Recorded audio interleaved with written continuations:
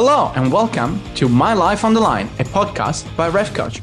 I'm Jack, and once again I'm joined by Benji and Ale. On this podcast, we show the humans behind the whistle through the eyes of referees past and present, as well as the broader footballing world. Today's guest is Dr. Tom Webb. Tom is a course leader and senior lecturer in sports management and development at the University of Portsmouth. Tom is founder and coordinator of the Referee and Match Official Research Network, which was formed as a result of the widely published research from a variety of disciplinary perspectives on the subject of referees and match officials in sport, including a book he just published about match officials and abuse. Tom has worked with a number of high-profile sporting organisations such as UEFA, the Premier League, the MCC, and the International Netball Federation. It was really interesting to talk to Tom about football and match official from a different perspective. Analyze and study referees all over the world, including England and the Premier League, Italy in the Serie A, and La Liga in Spain. He also researched match officials in other sports, such as rugby and netball. His main focus was on referee abuse and what are some of the ways to tackle it. What are the solutions? What are the things that we can do? And why are referees considered such an outside agent to what football is, whilst teams and supporters are all in for the same reason? It was a truly interesting episode, looking at refereeing and match officials from a different point of view. I learned a lot out of it personally. I hope you enjoyed as much as we did. Let's get on with the show.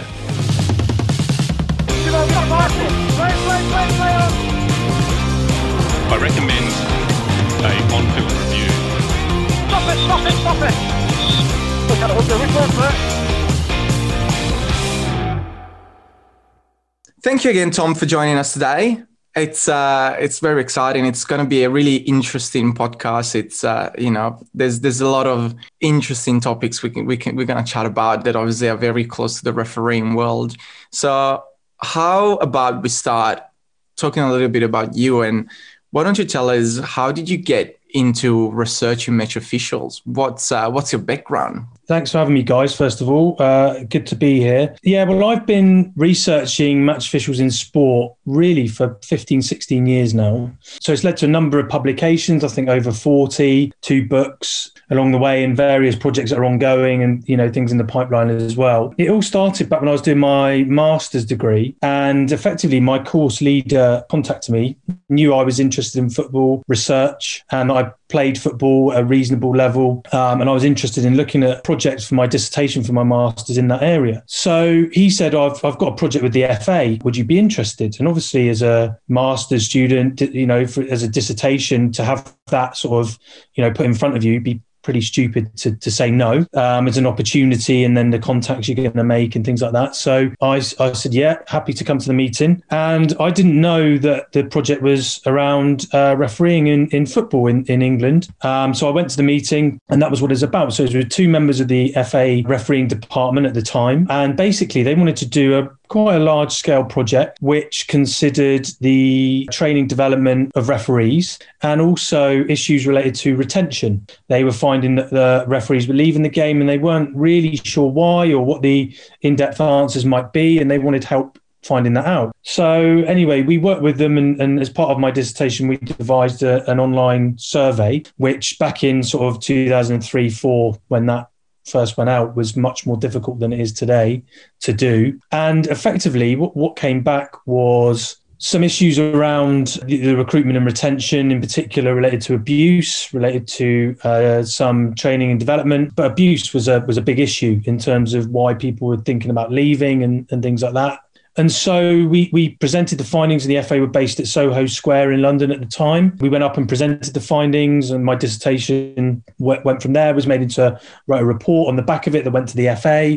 And they used some of that information to help underpin the Respect programme, which was launched a couple of years later, 2008. And then I went and worked in the sector in sports management, a couple of different projects I worked on. Always had the intention of coming back to higher education. And I kept in touch with people at the FA and those contacts and things in my time in the sector as well, and from work I was doing in the sector. And I came back to University of Portsmouth and got offered the opportunity of doing a PhD. And so I got in touch with those contacts at the FA again and just said, look, I'm interested in picking up the refereeing research. I really enjoyed it last time is really interesting. I think there's a number of areas that are still under research, having, looked around a little bit of the literature. Then basically my PhD project was sort of born from a number of meetings and calls with people in England, but also abroad and things like that. And my PhD focused on elite officiating in England, Spain and Italy, the Premier Leagues, La Liga and Serie A, which is what the first book came from as a result of that. It was my PhD thesis adapted for the book. And effectively, that research took me to Italy to observe and interview part of their training camp at Coverciano, just outside Florence. It took me to Spain, to Madrid, to do the same, to observe and to interview the referees and trainers and managers of referees in Madrid as well. And then the same in England with the Premier League, some of those guys. Also took me to France, to Clairefontaine, to look and observe their referees. Took me to FIFA, conducted interviews there, to UEFA. So it really was a comparative analysis, a cultural piece of research across countries, looking at training, development, how culture influences behaviour and training and performance, and from lots of different perspectives. And then as part of that research really focused, and what came through as well was about this abuse that referees at the top level were receiving from the crowd, from players and things like that, even at that top level. And I sort of got to thinking then, oh, okay, well, I wonder if that's still prevalent. I wonder what impact the Respect programmes had. And so I went and revisited, what impact has the Respect programme had? Where are we, 2008 up to, we started looking at that 9 years later. So what impact has it had? And that's where the strand of research which focuses on abuse, recruitment, retention, support of referees and match officials across sports as well. We expanded that to look at different sports, where that's sort of come from. So there's a sort of brief history of where we're at, and then it's sort of developed from there. But we'll obviously talk about some of that as we go. But that's sort of how it's got to the point it has, really. So that's really interesting because you haven't had refereeing experiences before, and then all of a sudden you get thrown in this full-on environment with Premier League and the Serie A, especially Serie A, I know very well, and La Liga, where there's obviously this different world of refereeing. What was your first impressions when you got exposed to it? What did you think of referees? First of all, I should say I did have the opportunity to do refereeing qualifications, and I deliberately didn't. As a researcher, I wanted to maintain independence. And I'm pleased I made that decision, because that's been really important to just have that, gap and sort of space from the research is really important for me. So I'm pleased I made that decision. The first impressions were how professional it was. If I'm honest, I probably didn't expect the levels of professionalism that I saw across the countries. These guys are elite athletes. They are highly trained, highly skilled people operating at the top of their game. Whatever you think of them, if you're a supporter and things, all I can say is from the research I've done, is they are the most professional group of people that I have observed in the work I've done. The support around them is really, really good, from the physical, physiological, biomechanical side of things. One aspect which was quite different from country to country was the psychological support and provision. That differed quite markedly. Some countries saw more potential in that than others, I would say. Some bought into it more than others, and that's still the case today. The research when I was there was only a few years ago, it wasn't that long, so hasn't changed that much. I was made to feel very welcome in Spain, Italy, and France when I went there. Really, as part of the group, as part of the technical management group that were overseeing the referees, I ate with those guys, the managers, and picked their brains and interviewed them as part of the research, and they were very welcoming. And my experiences were wholly positive, really. Can't speak highly enough. I'm still in touch with Carlo Castagna, who oversees the physiological and biomechanical preparation in Italy. I organised a symposium which Carlo contributed to over the summer with some quite high-level people from different countries and things like that. So really still in touch with some of these guys as well, which is really good, and it's important for me to just keep abreast of what's happening as well as a researcher, but also someone who's just really interested in what they're doing, and the development and things that are happening in professional refereeing, as well as that continues to evolve. Absolutely. It's that world where no one really quite, you see it from one perspective. You see these referees on the matches in there, usually all in black, and it's the sort of group that you don't really know too much about. And so I think that's really interesting to hear that you had one perspective and saw a complete different side once you started to get involved in this space, and to see that referees are ultimately working very hard and ultimately have the best intentions and are working away very hard at what they do. And I guess as an extension of that, how would you describe, when you were starting to interact, your observations about the referees and the culture and teamwork? So we talk a lot on this podcast about the human side of referees and the importance of being very human, having friendships, having teamworks. What were some of your observations when you went to Italy, when you went to Spain, of how the referees worked with each other, how they treated each other, and how they went about their lives? It's very collegiate as a group. I'd say that about all of the groups that I observed and interacted with in the different countries. Very supportive, very interesting in how performance is dealt with in different countries. So in Italy, they're quite cutthroat in terms of, if you're bottom of the merit table, that's it. You're demoted and you can't come back to Serie A. Basically, that's it. There's no coming back from that. Now, that doesn't happen in the other countries. I mean, there are cultural differences. The difference is more, with the style of officiating as well is different. I mean, in Europe even, you can see that difference. If you're talking Italy and Spain, Latin Europe, effectively, compared to the Premier League, it is different, how the officiating style changes. And you can see that as well in terms of how the officials might perform in the Champions League, for example, compared to the Premier League and La Liga and Serie A and Liga in France as well. So there are differences. And then, of course, that's highlighted and exacerbated more when you step outside Europe. So if you look at Japanese referees, for example, and how they officiate, and South American compared to Europe as well as a general sort of group, that's why I always find the World Cup really, really exciting to watch, not just from watching the players and the teams, but also actually the officials and how different they are. And you can give the directives. That's fine, and then they know, or they all know the laws of the game. That's one thing. But how those laws are applied and how they deal with the soft skills with the players and the behaviour and things like that is quite different. And I always find that fascinating to watch. Just from the, obviously I did a lot of work around culture. So to sort of see it in action, I always find really, really interesting when World Cups come around, and European Championships to a slightly lesser extent as well. But I mean, having observed them, in their training and how they are as a group, it's really interesting to see the sort of bonds there. And I think that's really important, particularly when obviously match days, in the Champions League, they'll have groups of 6-7 officials, that are coming from the same country quite often, that go and officiate fixtures, so that teamwork is really important, I think. It's funny when you mentioned the cutthroat culture and refereeing in Italy. It makes me think about all the times Jack and I talk about federation stuff here. The course I did when I was in Italy, and I say, in Italy, if this happened, you would have been out. And he's like, yeah, because it's a dictatorship over there, mate. You can't do anything wrong in Italy and you're out. It is. When Ale, it's really interesting, your reflection on that, Tom, because when Ale tells me these things, it sounds like that's ridiculous. That can't be true. That can't be right. But, what you're saying there, actually, it supports everything Ale says. It's fascinating how those cultures differ between the two. Did you do anything or have any looks at Australian referees? I know we're a minnow on the world stage at the moment, so it's unlikely.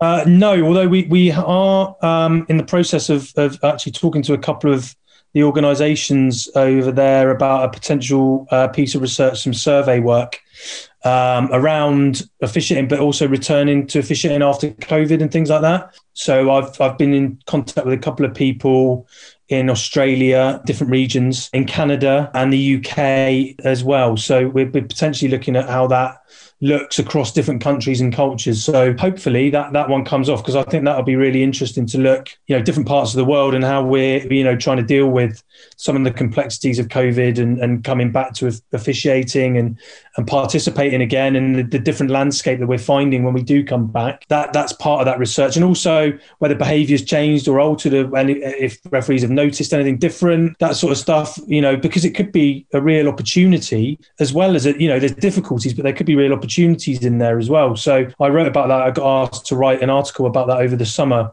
which is free to access actually, which most journal articles aren't, which is really good. So it's got quite a lot of reads, but a few thousand, which is very good for a journal article. Normally we don't, as academics, you wouldn't get anywhere near that if it's you've got to pay for it. So I think there are opportunities in the landscape potentially. So we're hoping that this piece of research we can identify and highlight some of that as well. So we're hoping if we can get out before Christmas, we will. It might be the new year, given the challenges at the moment and things. But that's something we're working on at the moment. I think that feeds quite well into another area of discussion.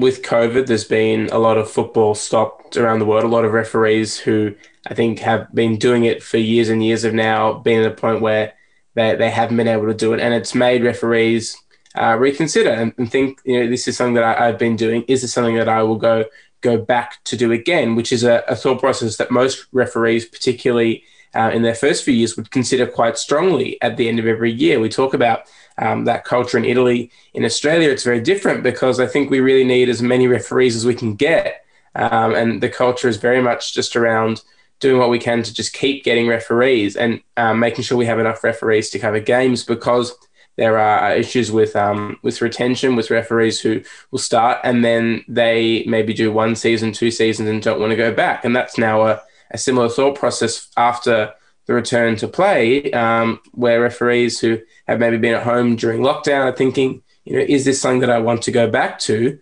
potential issues of abuse that is part of football, which would probably be, I would imagine, the main reason why referees don't return. So I'm really interested to have a chat about some of your research and what you found about issues with why referees leave the game, and have a bit of a chat about the nature. We haven't talked about it too much yet in the podcast, but it's an inherent part of football and refereeing that referees unfortunately do get abused and have to face that sort of pressure from players, coaches, the fans. So it'd be really great to hear some of your thoughts and what the research has been saying.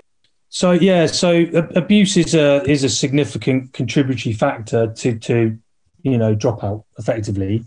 There are other reasons, there are other factors. I mean, lack of support, feelings of isolation, disenfranchised individuals with the disciplinary process. Sometimes, that they might have suffered some form of abuse or something's happened and they've reported it and they've not heard. And so it exacerbates the problem of the initial abuse. So there are a few reasons, but abuse is undoubtedly, it's a major concern and it's not going away, So, I mean, if we take England, I've done a few sort of talks recently with referees associations, with county FAs, did a couple yesterday with Kent County FA, 2 different groups, one in the morning, one in the evening. So well over 100 referees in that. What they were talking about was their experiences, and we were talking about abuse and things. And the majority have experienced it in some form or another. Now, of course, it affects us in different ways. So, and the severity of the abuse, affects people in different ways. The more severe it is, the more likely it is to have a long-lasting effect, and an effect in terms of,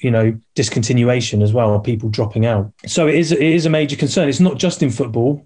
We've looked at other sports as well. Rugby union, rugby league, cricket, all had concerns around verbal abuse in particular. Football was higher, but again, there are cultural issues at play there as well, and historical issues where it's been around in football for quite a long time. And I think there's this perception that football's the only sport that has these issues. It definitely isn't.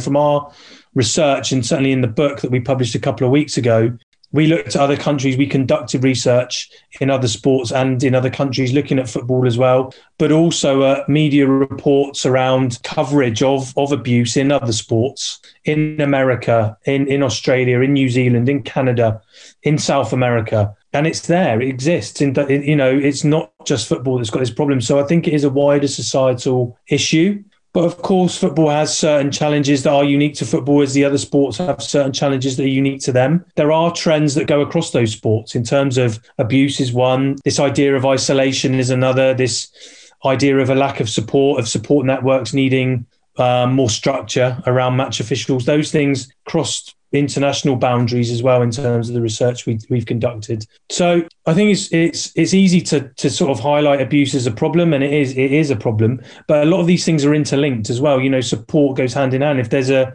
abusive situation, you need effective support networks to be able for that individual to deal with it at the time and afterwards. It then has a knock-on effect in terms of things like well-being and mental health. And there's nowhere near enough research on mental health for match officials. There's hardly anything. We've published a couple of things lately, and we're developing that. We published 2 papers over the summer. We've got another one which is coming out soon. Hopefully another one in a couple of months as well. So we are looking at that. There's a chapter in the book which focuses on that as well. But certainly more needs to be done to understand some of the impact of some of these issues we're talking about on referees and match officials' mental health. That's something that we need to understand a lot more. Yeah, it's definitely one of those things where, it's been so ingrained in our role and in football. Sometimes it feels almost like it's normal. It just happens, it is what it is. It feels like sometimes that's the approach. I know for me, it was really different to see, obviously, the abuse in Italy. And then here in Australia, when I came here in Australia, I'm like, this is a walk in the park. Because I don't have 10 people where every time I make a decision, just screaming at me. I don't need the police to get out of a stadium or that sort of stuff. So, but at the same time, again, those cultural differences as well that you mentioned before, for someone that it's used to sport here, even just being yelled at by a parent could be something different. But for me, coming from Italy, having someone that tries to jump the fence to chase me, that's what they tell us at the course. When I did the course, they told us, I remember this was like almost 15 years ago now, but our instructor told us, if you get assaulted, do not reiterate because you'll get in trouble. So basically they told us, if you get bashed, do not punch back, just run because otherwise you get in trouble. So that's, I grew up with that culture of, well, I'm going to get abused. That's it. And I guess that also had me growing a bit more resilient because probably I had that expectation of that happening, which doesn't mean it's right because, again, it's not the right thing. But definitely that support I was lucky in Italy having that because we're, probably the cutthroat culture also make all the referees grow a lot closer. There's big differences in Italy, isn't there, in terms of I found that in terms of where you are, in the north and south of the country in terms of being a referee and things like that. Oh, yeah, absolutely. And I've experienced a bit of everything, mostly in the north part of Italy. But yeah, it's different cultures, being such a varied country, which I guess it could be the same probably in Spain or in England, or you would get the same in the US, such a big country. We're really excited to have launched the Ref Coach members area on the website. We're going to be putting loads of fun, exciting, educational content on there. So you need to become a member. Head to the Ref Coach website, refcoach.org, to sign yourself up. When you mentioned isolation, I feel like, referees been seen maybe as outsiders of football. Plays also a big part in that. What do you think? Yeah, we found in the book and in other publications, other studies really, that what sort of happened over time is referees have become almost like an out group within the sport they're in, or the match officials, whatever sport they're in, and effectively this has happened over time. If we take that, as football as an example, you can sort of see the evolution from, when it was codified in 1863 and the first referees were often school teachers and there was a big societal difference and quite often they were middle-class people who were seen to be in charge of like the rabble, if you like, and telling them what to do. And the class system was a big influence over that. And then over time, what's happened is, that referees, although they're involved in sport and they're involved in football, they've become this sort of group that are almost a necessary, part of it, but not accepted as part of it. So, and what we found is this out group, you had the in group, which was players, coaches and spectators. And the reason they're the in group, if you think about it, it's quite linear in terms of how you think about it, because the coaches, players and spectators have all got the same goal. Okay. They all support one of the teams, or they play for one of the teams, or they coach one of the teams that's playing. And so they want that team to win. The players, coaches and spectators that are involved with that team want that team to win. And likewise, the team they're playing, the players, coaches and spectators are there because they want that team to win. The match official, the referee, that's not their purpose. They're not there They don't care who wins. That's not the purpose. They're there to uphold the laws of the game. Now, what that does is then creates friction, because the teams and the different groups within those teams, the players, coaches and spectators, see the match official as someone that's stopping them achieving the goal they're there to do, which is to win the fixture and either play in it, coach it or support the winning team. And so the match official becomes this sort of almost divisive figure who actually is stopping people doing what they want to do. And that's sort of what it's become. And this relationship has broken down over time, and that needs to be reset. That needs to be considered. There needs to be some sort of understanding of the role of the match official across sports, of the importance of the role of the match official. That also comes into it, because, if they're not there, that fixture doesn't take place. I'm not saying that, of course, people are going to, in the heat of the moment, there's going to be moments when people lose their temper, when things happen, and that's sport. We accept that. That's not what we're talking about. What we're talking about is a fundamental breakdown in this relationship between match officials and these other groups. And so match officials become this out group who are tolerated as part of, they're needed, but they're not considered part of the sport almost. And that's sort of where we've got to with it. And we need conflict resolution as part of this. We need to look at resetting this dynamic between the different groups, if you like. And there's various ways you can do that. You can look at implementing things as part of coaching awards. And it doesn't have to be a lot, but just about the role of the referee, what they're there to do, what they're trying to achieve, why they're there, which might sound simplistic, but a lot of players, coaches and spectators don't even consider that. It's just this person turns up, officiates the game, and that's sort of all they know. And if they don't notice them, then good. They've had a good game in their eyes. If they do notice them, then that's probably not a good thing for that match official, because it probably means there's going to be some form of grief, abuse, whatever that might be.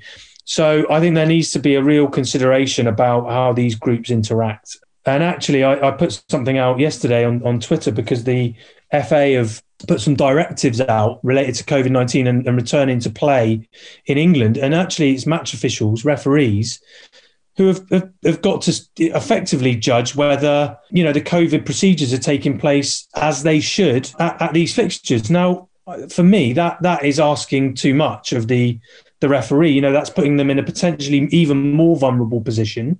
What happens if they're not taking place as they should? Is it the referee's duty to then call the fixture off, to inform the teams that they're then not playing? And that opens up some potentially dangerous situations and hostile situations. And I'm not sure that's the appropriate way of doing it. We've got league officials that could do that. We've got club officials that could do that, managers, coaches.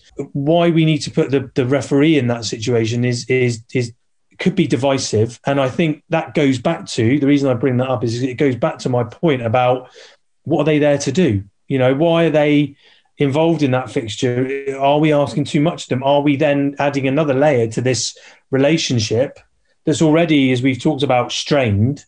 And that seems to me that it's adding another complexity and issue to that relationship, which perhaps doesn't need to be there. So yes, there needs to be a lot of consideration about how we move forward with those relationships, I think. And it's not easy, because I think a lot of people in refereeing would say, well, we would buy into that. You've got to get coaches and players and clubs and leagues to buy into that, which is a different thing. However, if after COVID the numbers aren't coming back, they might have no choice. And that might be something that actually can be used as a catalyst to say, look, we need to engage more. So as I say, there can be some positive things in that situation, but certainly the relationships between those groups in sport needs consideration. Yeah, that's so true. I really agree with what you just said.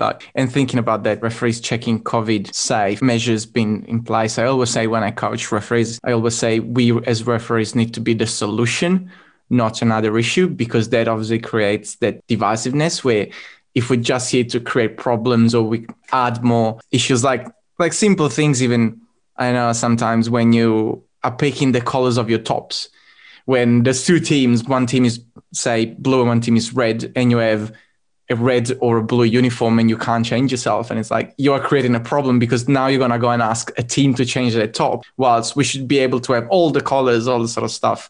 So we can say, no problem, I'll just change myself and you guys go.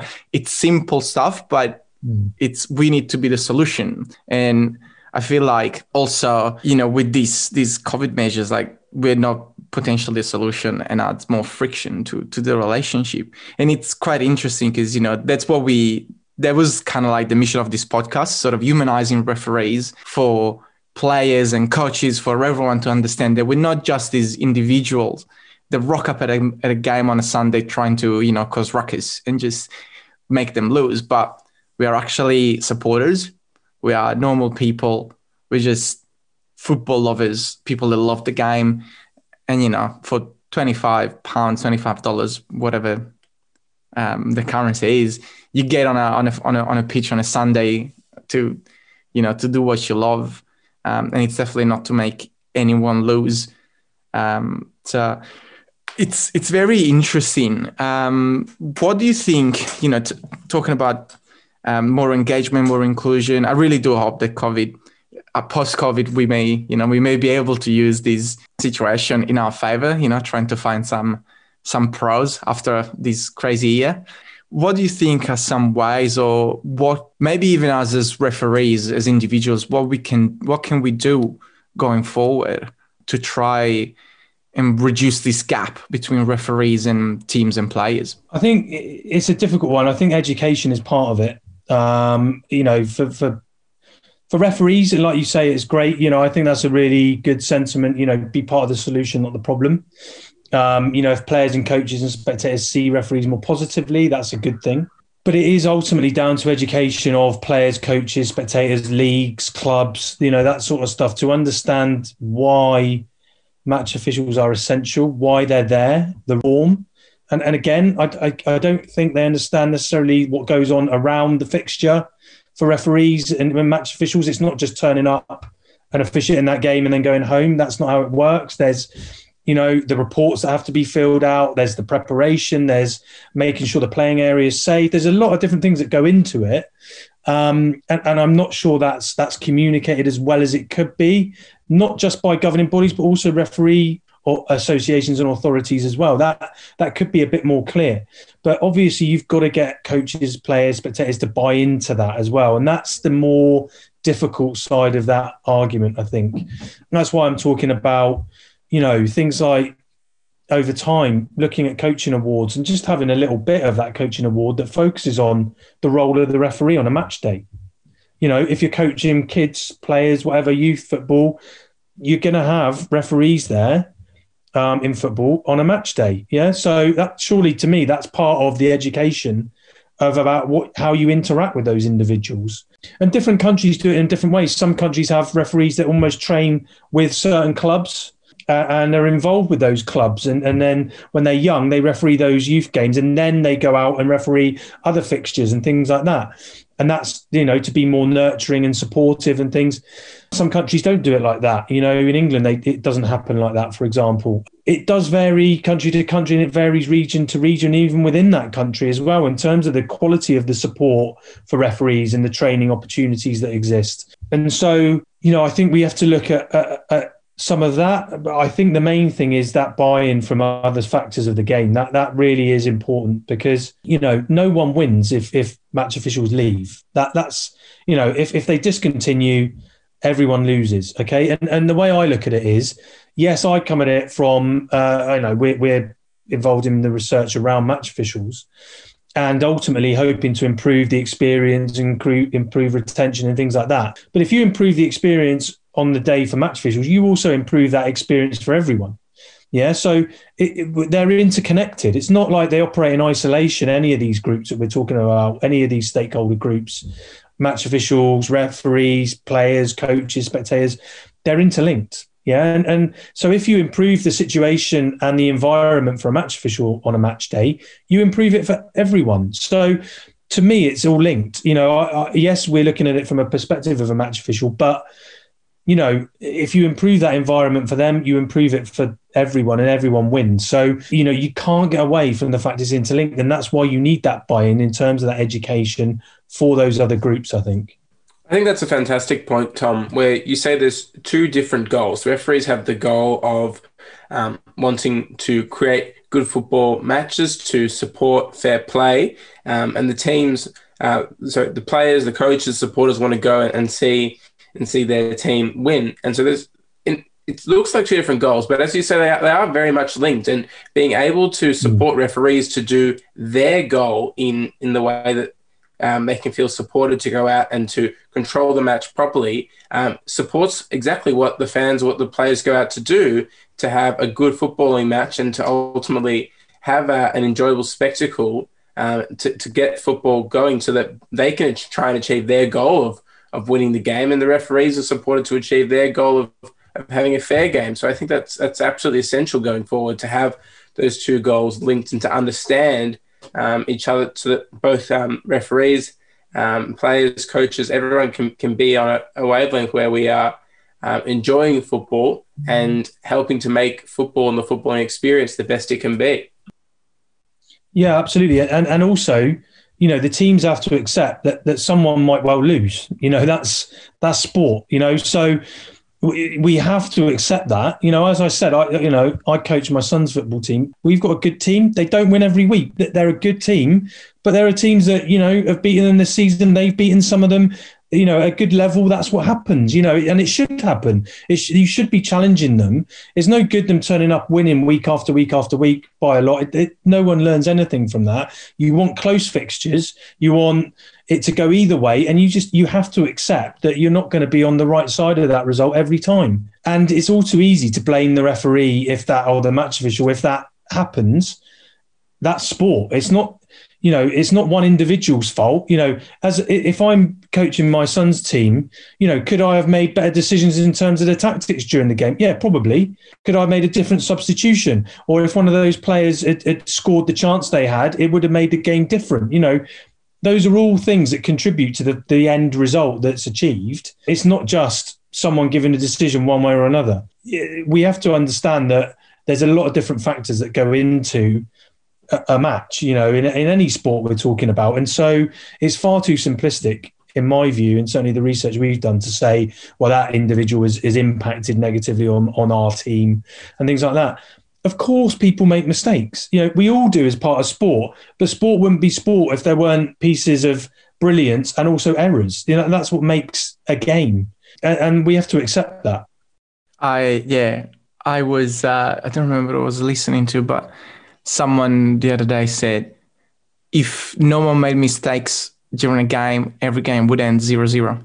They would all be nil draws. Yeah, defenders score own goals. They play people on side. They give away penalties, free kicks outside the box. They don't, midfielders don't track a player. The player goes through and scores. A centre forward striker misses an open goal. These things happen during a match, right? That's an individual error. Yes, a referee might miss a tackle or a foul. Yeah, it might happen. Of course it might. And it does in matches, of course it does. But so do all these other things that I've just highlighted. Coaches, do they get the tactics right every week? No. Do they get the team selection right? No. Otherwise they wouldn't make changes at half time or after half an hour of the first half, which you see almost every week. So we have to accept, and this is where understanding what each of these groups is there to do is really important, and understanding the role of the referee or the match official is important in that process. And I think if we can do that a bit more, it might lead to more sort of harmonious interaction between the groups. And that's, to me, that's important.